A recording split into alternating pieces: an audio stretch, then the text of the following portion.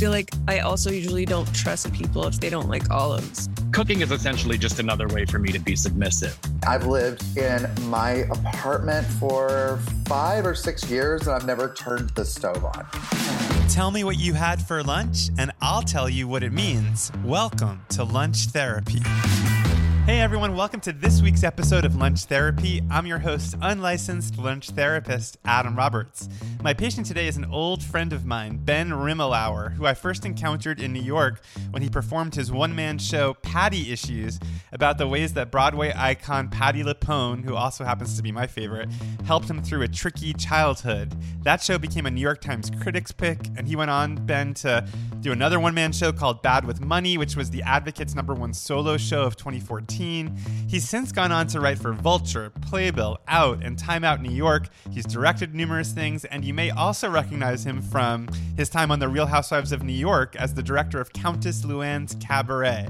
So before we get to Ben, I just want to remind you, if you are not a paid subscriber to my podcast, you are missing out on awesome content. Last week, we had 10 bagel questions with Kathy Barrow, and she talked about how much cream cheese you should put on a bagel. And this week, tomorrow, I'm going to air my bonus interview with Ben, where I ask him 10 musical theater questions related to food. So you're going to want to hear that. If you want to become a paid subscriber, just go to amateurgourmet.substack.com. That's amateurgourmet.substack.com. And also sign up for my newsletter. You're going to hear all about my meal plan that I started doing this week. And in Monday's newsletter, I wrote about a vin d'orange, which was a orange wine. It's basically like this infused drink that you make. It takes 6 weeks, and then we're going to drink it in 6 weeks. So anyway, sign up for that. All right, well, here's my interview with Ben Rimalower.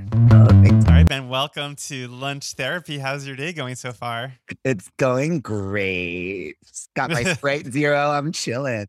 That's great. Well, I mean, Ben, you and I started our podcasting careers, I think, exactly at the same time, because I think your first podcast that you did, I feel like you were launching it right when I launched Lunch Therapy. Maybe I'm wrong, but I think you're right. You've just gone so much farther that in my mind, it's like you were at it longer, but maybe not that far. I mean, I'm basically where I was at the beginning with a couple of more listeners, but I am still a huge fan, but at the beginning of your podcast, I was listening to it like every day. I mean, it was one of my first favorite podcasts. My God. And I loved it. I didn't know that. No, I loved it because I thought my whole life that I was like a musical theater geek. But you take it to a level where it's like, I almost feel like it's like a religion where like, maybe I'm like a Reformed Jew and like, you're like the Orthodox rabbi, like who's like on the reading the Torah. I mean, you know things about musicals that I've never even conceived of knowing. You should hear what I know about the Torah. I'll really not. But no, I love it. And I love how like deep you guys go and your subject. So wait, tell us about the one you're doing now. What's the newest podcast? Well, this is actually not a podcast yet. I think it's going to become something like that. But right now it's just a live show. It's every week at Club Cumming, and it's called Cast Offs. It's Mondays at 8, and it's like it's an offshoot of our podcast and all the sort of games that we play on the podcast, which are all based around casting. Like our most trademark game that if you thought it was fun on the pod, you should see when we play it live with the audience, is Dolly Concert Kill. And we go around the house with a box of names on little slips of paper, and people pick 3 and they choose who they want to see as Dolly Levi in a Broadway revival of Hello Dolly, who they want to see in a peak career concert, and who gets the axe. What is, like, without being given the pieces of paper, if you could pull from anyone in the universe, what's your answer to those 3 questions? Well, but it's like Marry, Fuck, Kill. It's not about I know, but like, who is your dream Dolly? Okay. Like, who is your Patti LuPone? Patti LuPone is your dream Dolly. Yeah. Okay, what was the other ones? The dream concert. So concert. I mean, Judy at Carnegie Hall. Yeah. Oh, you would have been there for that. Yeah, that's good. And Kill Stephanie J. Block. No, I'm just kidding. I love Stephanie J. Block. She's fabulous. Oh my God, she's that's so funny. No, I love Stephanie Block. I just like throw shade at certain ladies. And it's not. She's a good girl. See, that's an example of like, I totally love that joke, but I feel like 95% of my listeners are like, what is he talking about? Okay, so and here I was trying to hit something that was a general theme. Yeah. I could have said Farrah Alvin. Well, so Stephanie J. Block was new to me because like her name became big in the past couple of years. I know she was in Falsettos, but then she had like concerts like on like PBS. I watched them, and it's like it is like a thing. Like it's like she's got like a pop music kind of thing going on. That's its own thing. Is it pop music? Well, whatever she's doing, like a singing career that's not Broadway, right? But now they all do. You know, like in my day, I mean, I remember when Patti LuPone released her first album in 1993, Patti LuPone Live. Oh yeah, I love she that was album. 44 years old. You know, she already had done Vita and Anything Goes and Les Mis and was about to do Sunset Boulevard. She'd already done Life Goes On for 4 years. I mean, there's just a little bit of Patti's bio for you listeners. Very good. But you know what I mean? Now they release an album. They're still at AMDA. They're releasing an album, and everybody's. I mean, I love it. Should be that way. It's a crime. Same as Bernadette was a little more famous. You know, especially back in the 80s. Well, her first albums were like where she sang like Gee Whiz and like Other Lady and stuff. Like in like she had a hit on the charts with Gee Whiz. I mean, it was like number 7. I don't even know these songs. See, I told you, like you're the Orthodox rabbi. I don't know any of this stuff. Well, back in the Shtetl, Bernadette album, it was released on CD. But but even that, I mean, Bernadette did those in like 79 and 81, and then didn't record again until 95 or something, you know. So you're saying that people are just doing it too prematurely, like they're coming out of the game. Well, I'm not necessarily saying that. I just comparatively, I mean, it is premature. Like some of these AMDA kids need to wait till graduation day, but it's terrible. I mean, why did none of these people have any recording careers? I mean, I know why. It's because the way the record industry changed and all that. But if you look at like the generation before, the Liza Minnellis and the Barbra Streisands, I mean, they had Columbia contracts when they got their first Broadway show. They were more crossover though, right? I mean, they just had an appeal that transcended Broadway, didn't it? Are you implying that Ms. LuPone does not have the same crossover appeal? Okay, well, first of all, I've got to say that the only area where I feel like I can go neck and neck with you is Patti LuPone, because I adore her. She is my diva across all mediums. I know that for those who are listening who don't know, Ben did a one-man show or does a one-man show called Patti Issues about his lifelong obsession with Patti LuPone. But I had my own journey with Patti LuPone, which is I went to law school accidentally and I was miserable. And I spent a summer working in LA for Tom Girardi, husband of Erica Girardi from The Real Housewives of Beverly Hills, who turned out to be a criminal. And I went to Amoeba Records and I bought Patti LuPone live on CD and I listened to that. And it was like my drug of choice. I was obsessed with it. And she's one of those diva figures for a gay man that it's like that classic thing of all gay men love their divas. Like she is in my blood. Like I am so connected to her in a way that I know that you are too. And I don't know what it is about Patti LuPone. Well, it's hard to say. I mean, for me specifically, I feel like with Patti, it's because she's so. I mean, now everybody's fierce. Fierce just means fabulous or whatever. But Patti's ferocious. I mean, Patti. It's the reason that her biggest successes have been in these literally killer characters, Mrs. Lovett and Ava Perona, I mean, and Mama Rose even, and it's like, Patti will cut a bitch with her teeth. And I think that, I had it's what I talk about in my show, Patti Issues, I had a kind of a fucked up childhood.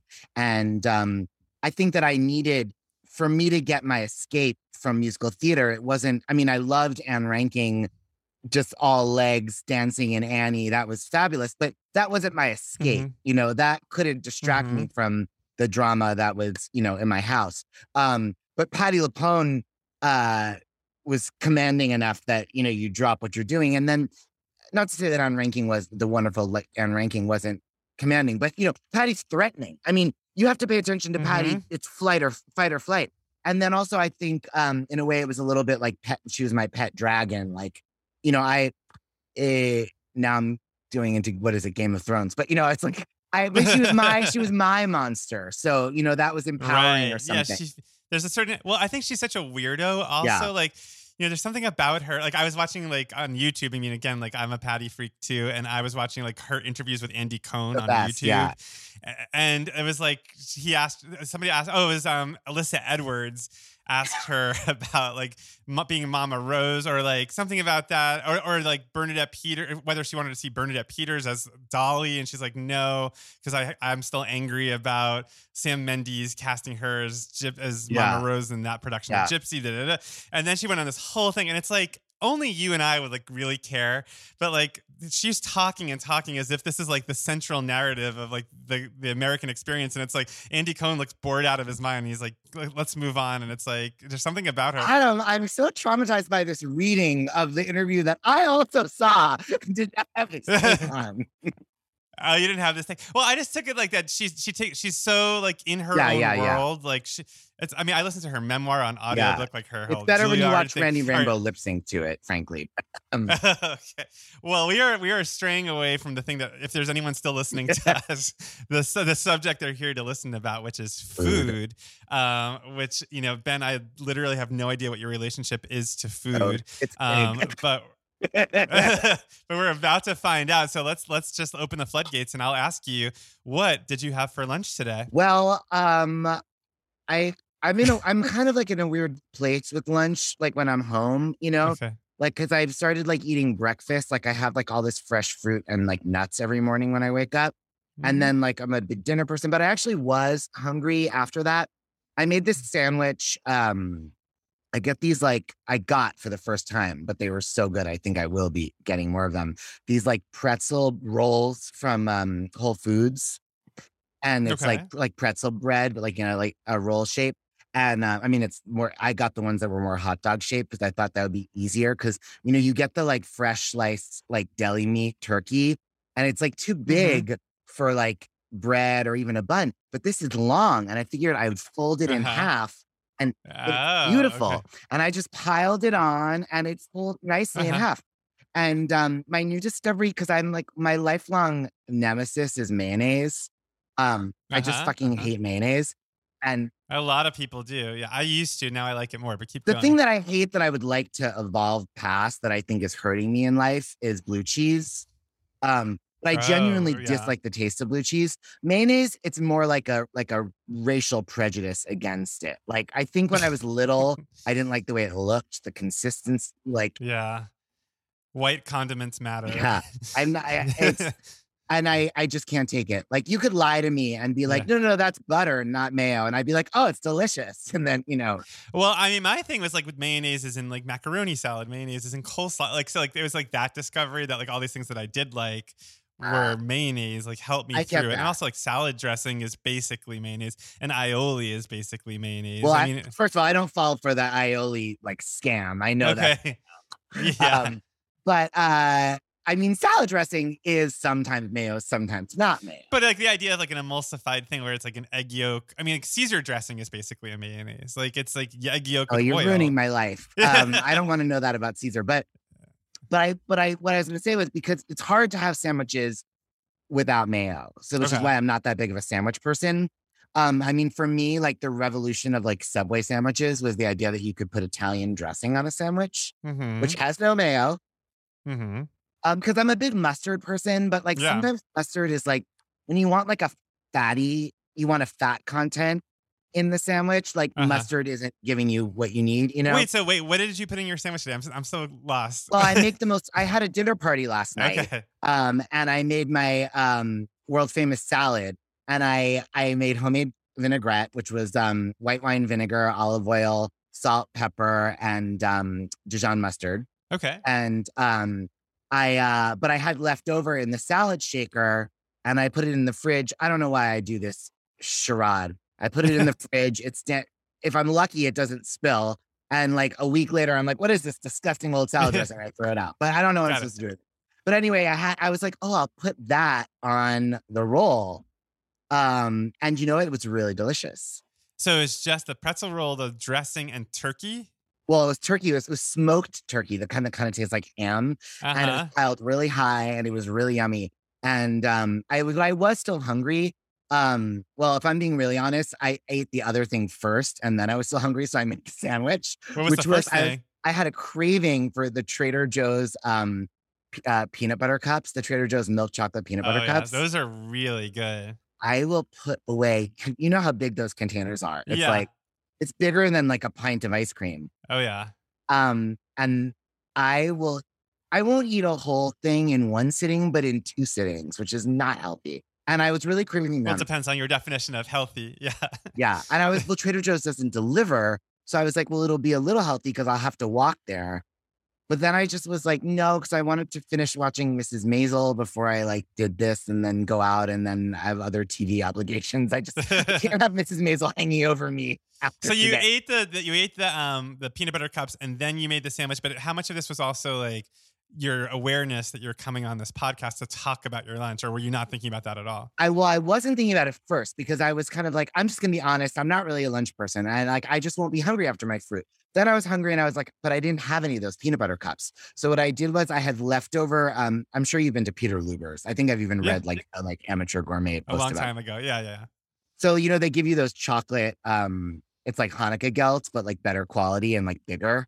It's been a long time, but yeah, I mean, I know what you're talking about. They give you like a bunch, like when they give you the bill. But now, since the pandemic, Peter Luger's delivers like on caviar. Wow. Okay. And I mean, I live in Williamsburg, so it's actually like pretty close. So I had gotten Peter Luger's a couple weeks ago, and I had not eaten those chocolate coins.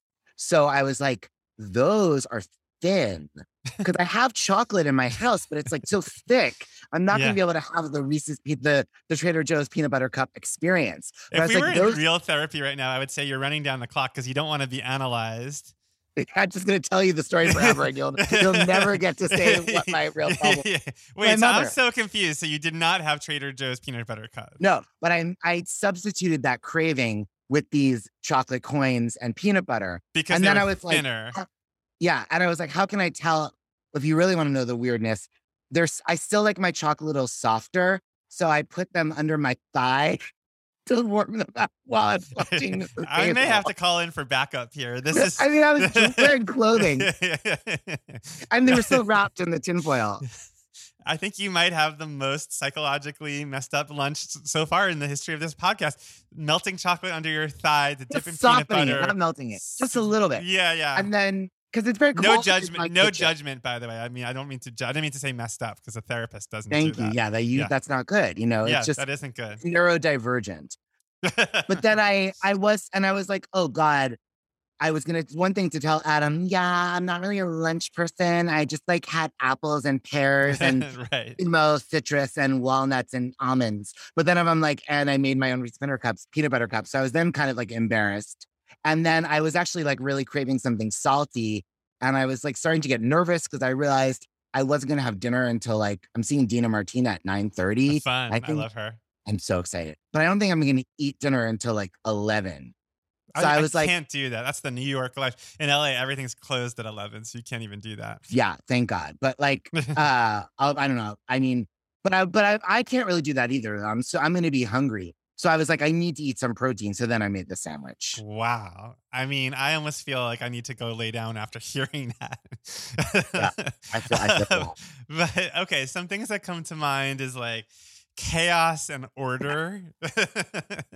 Like these themes of like it's a little chaotic, but there's some order to it because you had the bread, you had the sandwich, you had a method to your madness of like softening the chocolate a little under your thigh and putting it. So in terms of your crazy when you say but in terms of your life, like, are you somebody that just like operates in chaos, or are you pretty regimented and pretty like ordered? It's exactly like you said. Honestly, I mean, this has been better than all the therapy I've had for oh, good 5.5 years I've been on Earth, because like I'm so much more at peace in order. Mm-hmm. Like, I mean, I had a dinner party last night, and actually next time you're in town, I want to have you for dinner. Please. I had 10 people for dinner. I'm like a fucking, what is the Yiddish word? I'm a balabusta, Yeah, you are. I mean, it's 3 courses plus the appetite. What do you call it? Hors d'oeuvres. What did you make? I made, it was a vegan crew. So some people vegan. So I always go for the common denominator, Yeah. So I made it was a little bit of a fail, honestly. I made a impossible sausage bolognese. Okay. But I was working yesterday, and so I made it basically the night before. Okay. And then the sauce was like too watery. So Wow. I decided to add tomato paste. Mm-hmm. And when I was mixing it, I was like, oh yeah, this is great. Cause it actually had tasted bland to me before I added the tomato paste. Yeah. Even though it had so much garlic, it had so much shit in it. But then, What about salt? Did you add salt? oh yeah, it was, but it was also really salty. So I figured the tomato paste would probably help. Okay. I just want to make sure you had salt.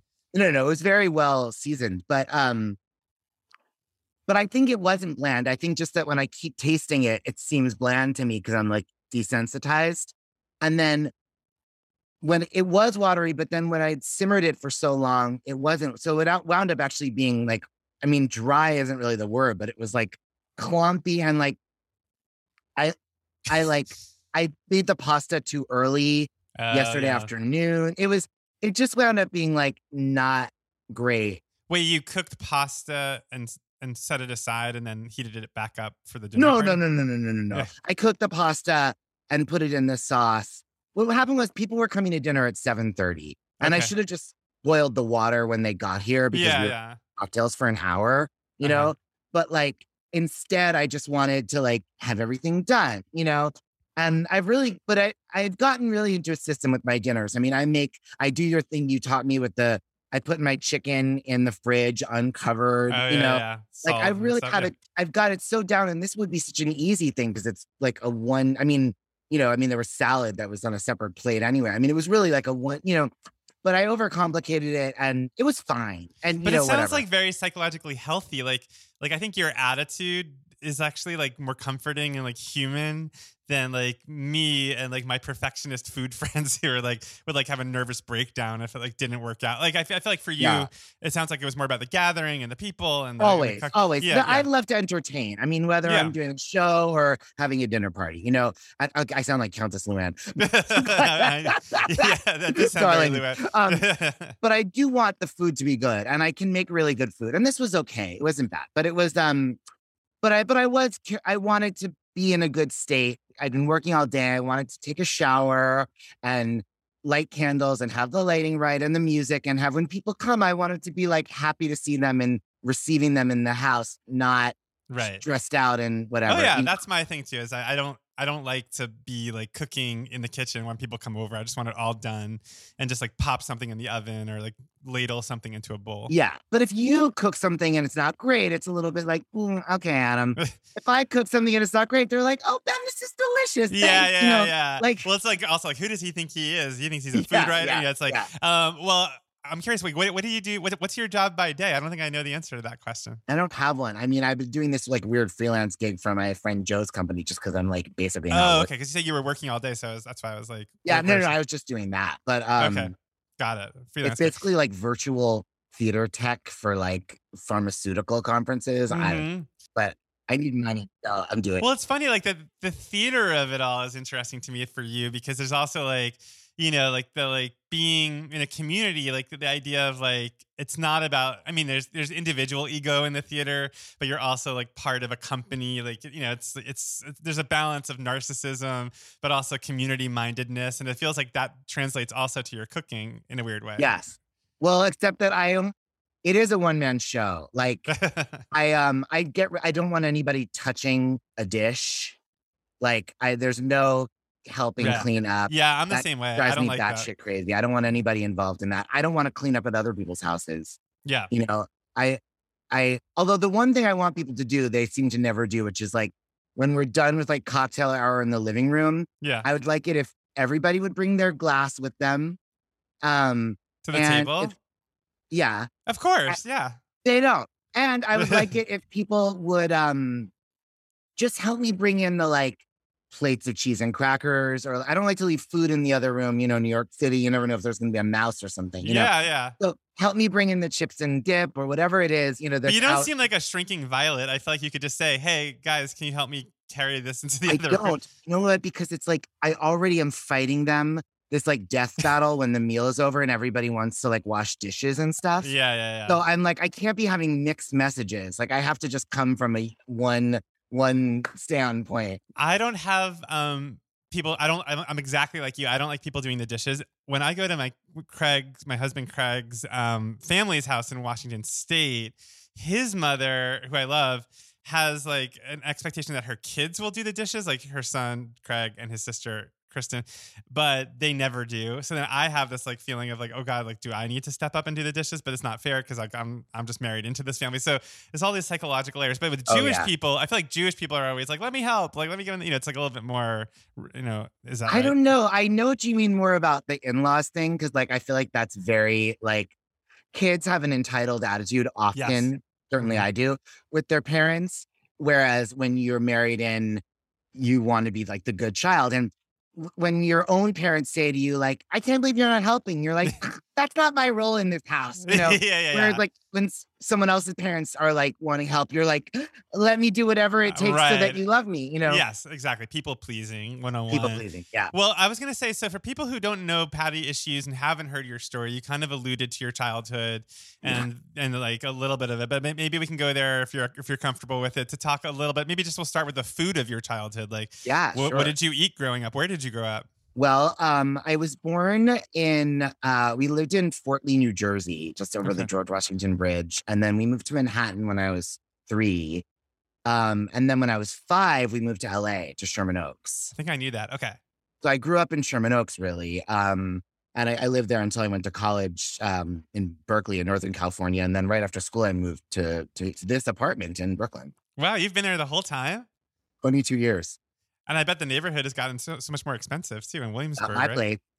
No, yeah, it's amazing. That's like me in this apartment in Atwater Village in LA. Now this whole neighborhood I love your place. Yeah, but now everything's so gentrified. So we're so lucky we still pay what we paid at the beginning.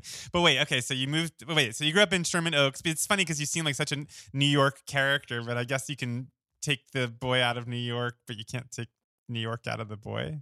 Well, in my case, it was true. I fetishized New York. Right. I used to like try so hard to like say like chocolate and orange. Oh yeah, and then I moved here and I realized that's only the trash from Long Island and Queens. I don't want to talk like that. That's exactly my mom. My mom used to go to the count. My mom's from Queens, and she took French lessons in high school. So I remember we used to go to Publix in Florida, and she would be ordering croissants. She'd be getting croissants, and she'd be like, "Hoy, can I get 12 croissants, please?" Like, Mom, you're not fooling anyone. Okay, so Sherman Oaks, you grew up. Keep going. Yeah. The food of your childhood. Well, my mom is like really not like a mom-ish mom in terms of like food stuff. Like, I guess she cooked when I was little. And so I think my taste is influenced by her like very like 1950s, like basic bitch. I mean, I'm not the like Wonder Bread, like American cheese person that she is, but like my brother, who's a big fan of yours, by the way, my brother, nice. Harry, my straight brother, your podcast is one of the few things that, not the few things, but we love a lot of the same things. Oh, but nice. Hi, Harry. But you're one of the gayest things my brother loves. Oh, good. I'm very honored. But he's a big foodie, and he's like constantly embarrassed by me because like, I'm just so like, not, I like what I like. And it's like, I could eat the same things every week for my whole life, Yeah, that's interesting because like you talked earlier about like throwing dinner parties and stuff. So we hadn't really gotten into like, whether you're passionate about food or whether it's more about. But more like the quality. It's like, I'm sure you've heard of like Schmackery's cookies. Yeah. I've never been there, but I've seen it in the theater district. You're okay. I mean, this is terrible. Like he's such a lovely person. I should. Well, you already put down Stephanie J. Block, so I mean, I was kidding. I love Stephanie J. Block. Let's keep going. Yeah. Well, it's like this whole thing is like this cookie has like green tea buttercream with rainbow sprinkles and white chocolate covered almonds topped with a ganache, and I'm like, how about you make a chocolate chip cookie, but you use the best quality ingredients in the exact proportions and you cook it exactly right so that I eat it and I think this is the best chocolate chip cookie I've ever had. That's what I want. I don't need you to be creative for me of just throwing crap. I'll throw my own crap on it. This is a real smackdown. Sorry, that was bad. Well, yeah, I totally agree with you. It's funny because I've been watching the new season of Top Chef, and I don't know if you watch Top Chef. I do not. I have watched like years ago 1 or 2 seasons. But there's this chef on this season who worked at this restaurant in Copenhagen, Noma, which is considered like the best restaurant in the world right now.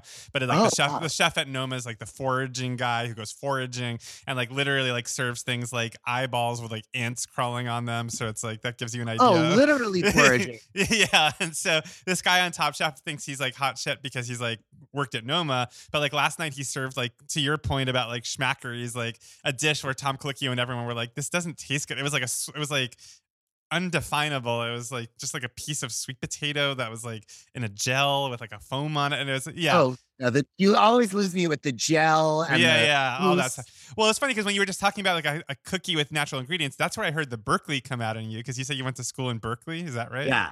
So were you going to like high school was very hippie, actually. The truth is that Berkeley, all I wanted at Berkeley was like a limo to like a Patti LuPone party at Sardi's. I was like, fuck this dirty shit. So you weren't eating the Chez Panisse and you weren't going to the bread board or whatever? I mean, it's so embarrassing. I couldn't afford Chez Panisse, but like I used to go to like this place, like a musical offering that like played classical music. I can't even talk about it. Oh my God. Wait, what? But I liked it because you could get like, first of all, it was clean and quiet. Everything in Berkeley had like grime, you know?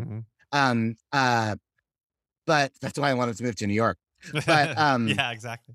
But my high school, which is Oakwood in North Hollywood, was very progressive and just like a real hippie-ish environment, especially even before I was there, especially when in its founding days in the 60s and 70s. But I think that really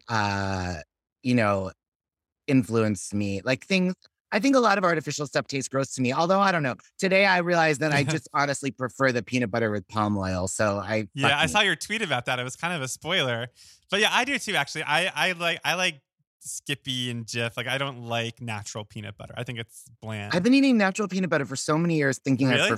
Well, maybe it's, I don't know. I just don't, it tastes like paste to me. It doesn't have a lot of, maybe it just needs more salt. No, it's, no. Okay, well, we're ping-ponging all over the place. Okay, yeah. So was there Jewish food in your house growing up? Was there like, matzo ball soup and chopped liver? My family is the way you are with musical theater. My family's Judaism is like you with musical. We're not very religious. I am very religious with musical theater. No, but we are the way you are with Stephanie Block. Oh yeah, but still, like I think I'm more religious than your family is with Jewish food. My mom made like matzah brei was one of the like 5 dishes my mom can make. Passover and Thanksgiving were like the 2 big holidays. They still are. I mean, I always am in LA for Thanksgiving and Passover. And my mom, who's not a cook at all, and was really like eating out, ordering in person. When my brother is 11 years younger than me. Okay. And he was born. Because my mom worked, we got a live-in maid. Okay. And so then she cooked dinner. So then we had home-cooked meals, but my mom wasn't the one cooking them. So you were the inspiration for Caroline or Change. It was about you. No, it was, well, first of all, she was from El Salvador. It was the inspiration for me being fluent in Spanish. Oh, nice. But Jewish food was a part of, my mom's brisket is one of her few dishes, and it's my favorite brisket. All brisket tastes wrong to me, other than my mom's. And I bet it's similar to my mom's. Does it have like onion soup in it and like? No. It has a lot of carrots in it. A lot of what do you call it? Like carrot puree in it. It's like almost an orangey sauce. I want her recipe when this is over. Send it to me. I think it's like really delicious. The problem with my mom's brisket is that she's bad at cooking the meat. Oh, but isn't that the whole brisket? I mean, isn't that like what you're eating? Well, but the flavoring is so good. Oh, you don't mind? Well, brisket can dry out really easily. My mom likes everything dry. Yeah. Like her scrambled eggs, she called them popcorn eggs. Yeah. Because like she doesn't like it with any like moisture at all. So I mean, I was never a big egg lover anyway, but everything with my mom was like all about being like dry, no moisture. Intentionally or unintentionally? No, intentionally. That's how she liked it. But my mom barely ever cooked. I mean, that was not. Same. Yeah. I mean, I grew up more on like Chinese food and sushi and pizza than, home cooked food. But what's I know this is literally the story in your show, but I just want to get it out there because people might not know it, which is that your dad was like gay, but like You tell me. I love you. It's been a long time. If you can remember. Yeah, I saw the show before I left New York, which was over 11 years ago. So Yeah. but I mean, like you Am I that old? I mean, it was the show that long ago. I don't know. Maybe I saw it when I was visiting New York, but I mean, it's been a very long time. But the gist that I remember is that like you hadn't seen your father in a long time, and then you went to go see Patti LuPone in a show, and then he was sitting in front of you, and you realized he was gay. Spoiler alert! Is that what happened? I mean, I'm just trying to remember it. Is that? And then I realized he was gay because he was a gypsy. Can you imagine? So that sounds more like a porn. No, that's porn. not I'm sure quite it what exists. Yeah. He came out when I was 9. He came out in 1985, my father. Okay. I mean, that was crazy for him. Not crazy for him to come out. It was the right choice, I'm sure. But it was a crazy thing to experience for my family. And, because it was 1985. I mean, it wasn't, especially in like LA, it wasn't like there was any kind of like, gays go to hell. Don't be, like, we didn't know what gays were. Right. In third grade. We didn't know, that was not a concept. I knew I was like a boy that liked to play with dolls and stuff, but I didn't have any, I thought I was such a ladies' man. All my friends were girls.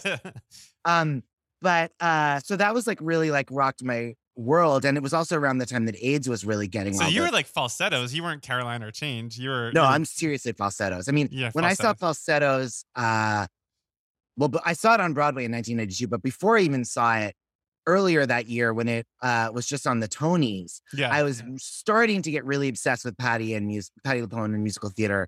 And I was watching the Tonys because Patti was presenting, she and Ron Silver. And they gave the Tonys for Best Book and Score to James Lapine and William Finn for falsettos. But when they did the falsettos number, we're sitting and watching Jewish kids play baseball. I mean, for a lot of us, that was hilarious. But they did a medley. It was that, but it started with from the first act, Jason singing "My Father's a Homo," my mother's not thrilled at all. Father Homo, what about chromosomes? And I mean, I sound like Eugene Levy and Waiting for Government. Let me made a kishka. Well, it's funny. Yeah, no, I know. I mean, I played Jason in falsettos in college before I was out to my parents, and they came to see the show, and they were like, that was a little weird. Like and I was like, oh, but it's also, I just have to tell the story because it's kind of funny and then we'll get back to you. But when I was in that production of falsettos in college, I had a very dramatic director who, before every performance was like, you guys know that William Finn died of AIDS and we're going to like dedicate this. We're going to do like a moment of silence for him. So before every performance, we did like a prayer to William Finn and did a moment of silence. And then years later, I went to NYU for playwriting and like I was looking at the syllabus and William Finn, it was like I was like, wait, he teaches here? Like he's alive? And so, yeah. It was really funny. Whoa. Yeah. Wait, so you were, that's a lot of pressure on you. So I get, yeah, that makes a lot of sense. Like you weren't sure you were gay yet, but like you knew you liked to play with dolls. Your dad comes out, it's the 80s. So that's a lot. I mean, and that was really, I mean, I was 9. I was in 3rd grade. I mean, and it was, and then my father was really, I mean, he's still, I think, really a piece of work, but he was really having a hard time because he, had a hard childhood with his parents and being gay. I don't know. He had mental problems and drug problems. There's a bunch of it in my show, but he was kind of taking it out on me and my sister. And eventually we stopped seeing him and we were adopted by our stepfather. And but then my father and I actually reconciled for a little while I was in college. And I thought, this is fun. I'll be back in touch with him. I'm a grown up. I was 21, but I was like, I'm an adult. I can handle it. But he was still kind of toxic for me. And it really went south pretty quickly. And then I hadn't seen him in over 10 years. And I was seeing Gypsy on Broadway with Patti LuPone. And my father was sitting directly in front of me. Wow. That's the universe like saying something. I was in Patty's house seats. I want to know who got him tickets. Yeah. Wait, so this is like a total sidebar, but what is your relationship to Patti LuPone in real life? Well, I was obsessed with her pretty much all my life. And then my first job, well, not my first job, but one of my first jobs after college was to be Lonnie Price's assistant. And I knew Lonnie had been like his parents had gone to high school with my father's parents. So I'd grown up knowing his family when I lived in New York. I mean, I hadn't seen them in years. And then my father and I were out of each other's lives. But as was his whole family. But I'd gotten in touch with Lonnie while I was in college because I knew I wanted to be a theater director. And he said, if you ever want to assistant direct, let me know. And I was like, okay, so I'll be Lonnie's assistant and then I'll get my own shows and then I'll win a Tony. It was all very clear how the path was going to go. Sure. I didn't think I'd be 45 and fucking sitting here in the same apartment in Brooklyn. Oh, you know what? It can happen later. You never know.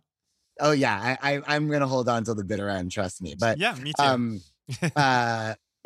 But the first show I assisted Lonnie on happened just in terms of his schedule when he needed an assistant and was Sweeney Todd at the New York Philharmonic with Patty. And then I was Lonnie's assistant on everything he did for 2 or 3 years.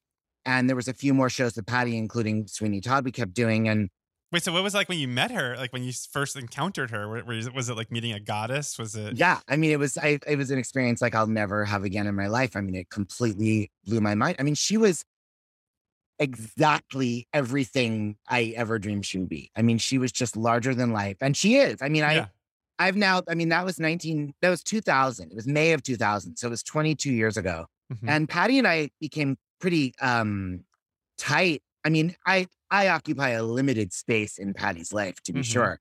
But we have an intimate friendship for, 22 years. And it doesn't change the fact. And honestly, probably the number one thing that would keep us from being closer than we are is that I just cannot ever experience Patty as anything other than the Lord God. Yeah.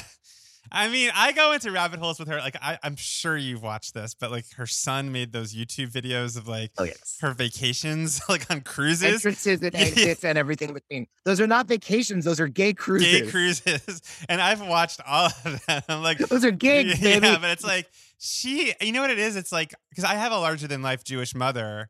And then there's like Patty is like a larger than life Italian mother, I guess. But so it's like there's like a certain like maternal like fantasy of like what would it be like to have Patty. But like also like I was thinking about what you said earlier about her like being so tough and like like will chew you up. But she's also very vulnerable. That's the other thing. It's like you can also sense that she's like a raw nerve. Like she's still smarting about Sunset Boulevard like all these years later. Like it's still a sore subject for her when Andy Cohen brings it up on Watch What Happens Live. I love that this podcast like migrated away from food again back to Patty LuPone. Does she cook? Yes, actually, one of the most delicious pastas I've ever had was Patty made.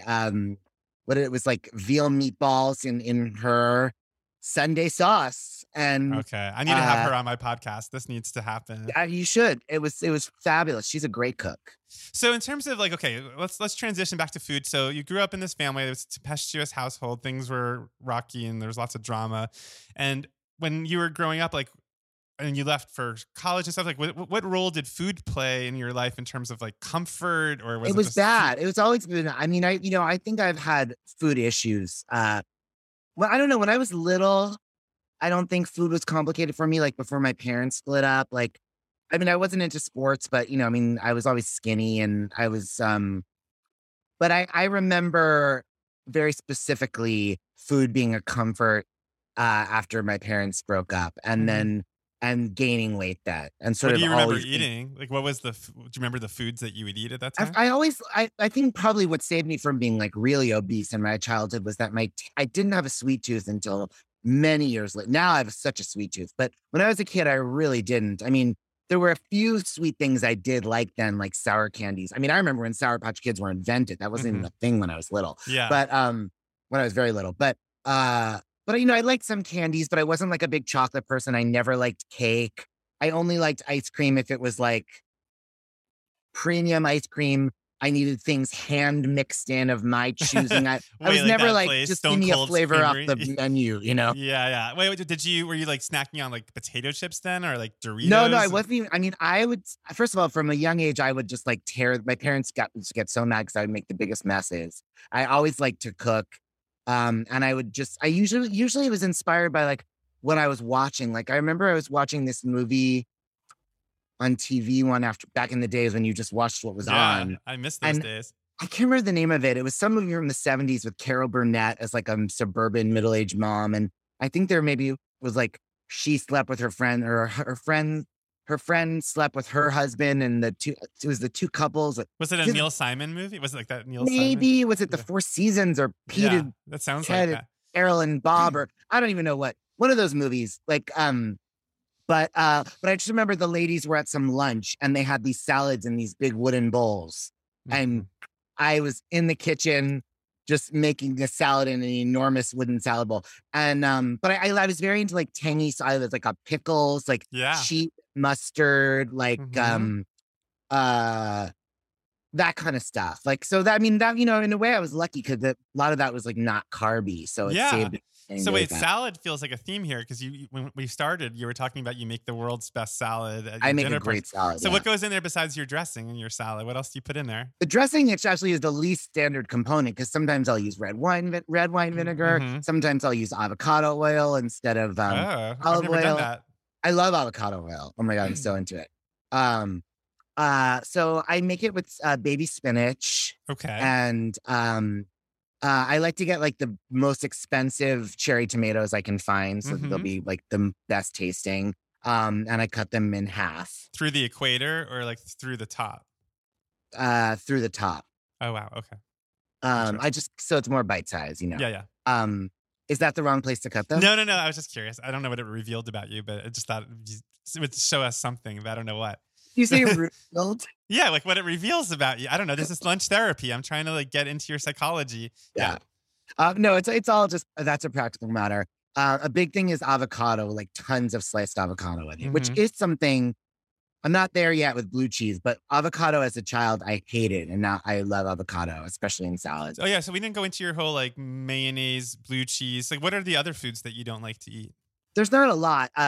When I was a kid, I also hated avocado and I also hated shrimp, but now I love those. Although I still do not like boiled shrimp. Like I'll take grilled or fried or sauteed. So no shrimp cocktail for you if you go to a nice shrimp cocktail to me is revolting. Oh, interesting. So with the mayonnaise and the blue cheese, I mean, I was very similar. I hated mayonnaise.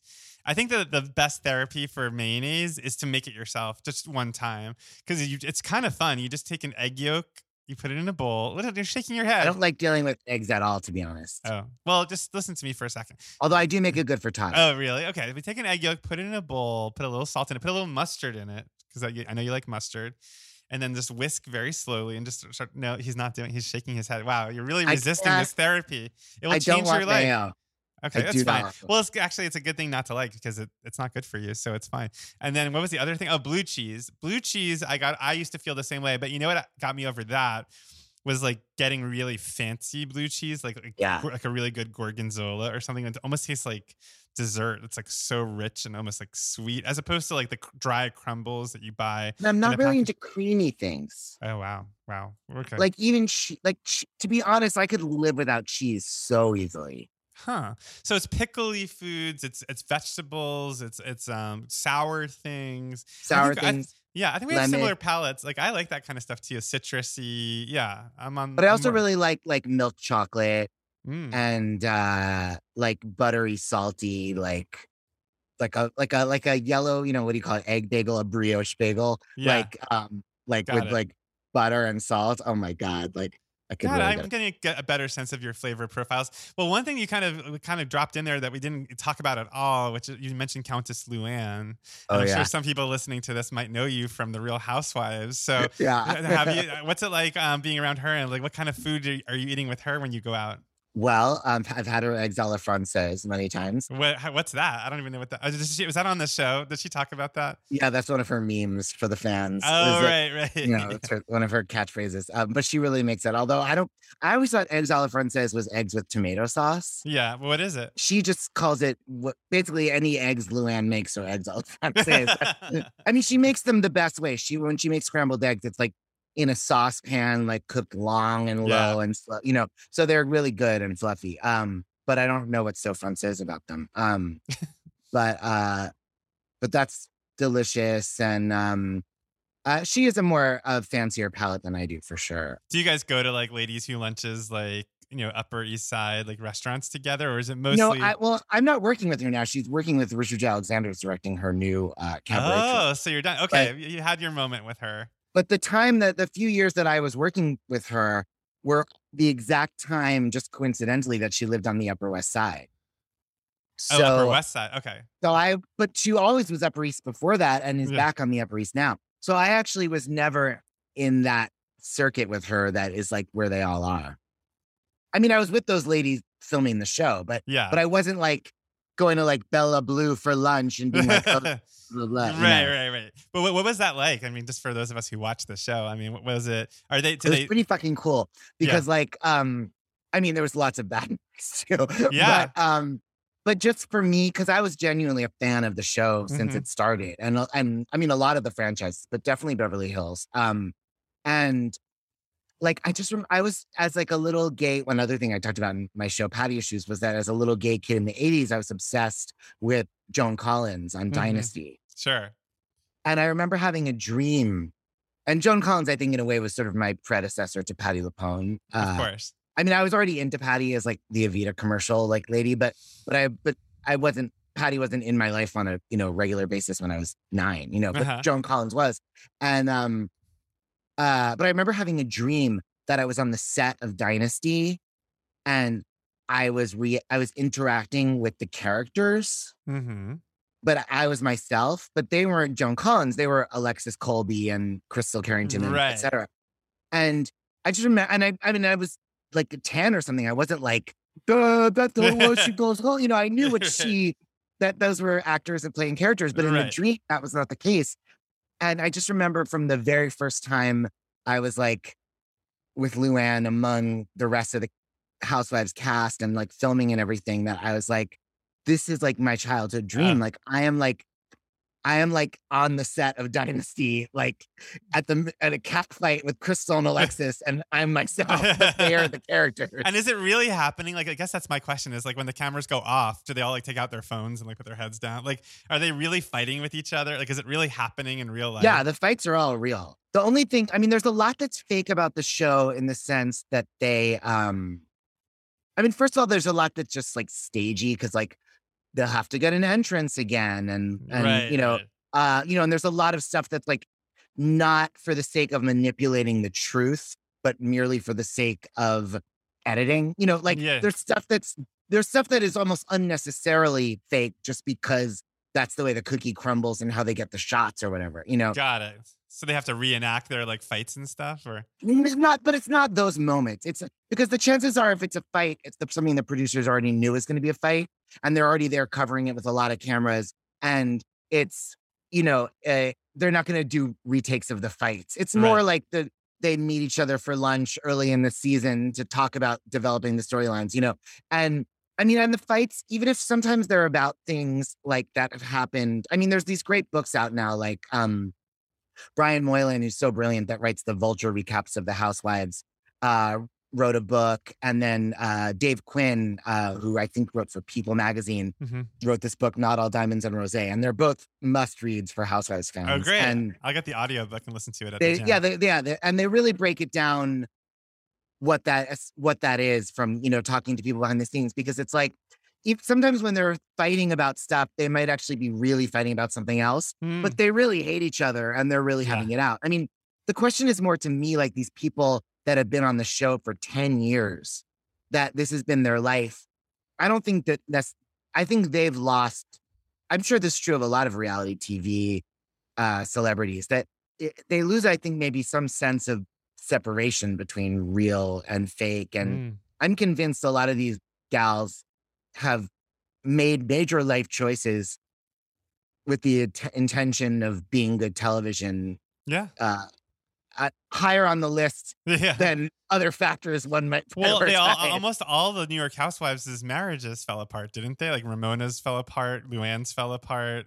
Bethany's far be it from me to say that those marriages would have lasted had they not been. Sure, but it can't be a coincidence. So there's got to be some connection. I love how off topic we got. Well, let's go back to the topic. So, okay, every podcast begins with what did you have for lunch, but it ends with what are you having for dinner? Now, you mentioned you're going to see Dina Martina tonight, and then you're going to go out afterwards. So where is Dina Martina playing? Dina Martina is tonight at Sony Hall.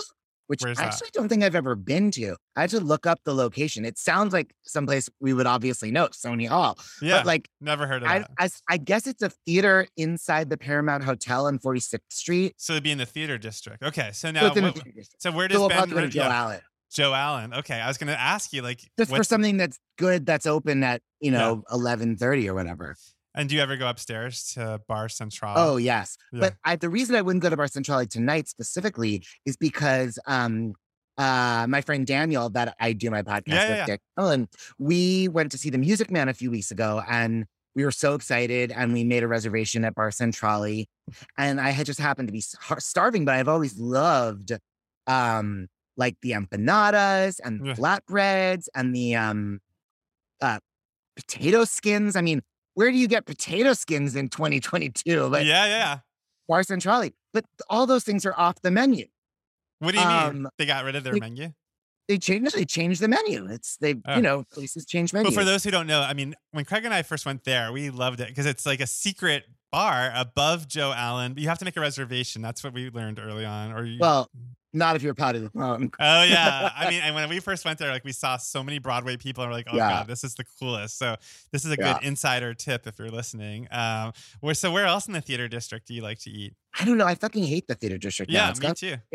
In the last couple of years. I mean, the pandemic was really rough on it. You know? Joe Allen is so great because it has those posters of all the failed musicals. Yeah. Which I'm sure you like literally know every song from each of them. You know what? It's funny. I'm so a deep dive person, but I'm not necessarily I'm not necessarily like wide coverage, and I'm not at all like I really don't know anything after like 2002. Like really about musicals? Like Hairspray and Avenue Q are like the last two like new musicals I really know. I mean, that's not true. I know but the other ones I know are the ones like my straight cousins. Like I know like Hamilton and Dear Evan Hansen, but like, but I'm not really like up on all the shit. What about Fun Home?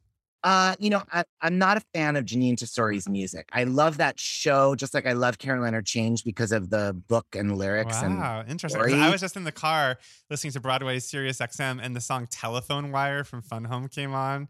Which I don't even remember that tune. Oh, it's so good. I think it's truly one of the best musical theater songs that's been written in the past 20 years. I will listen to it when we're done recording. I mean, I love Ring of Keys.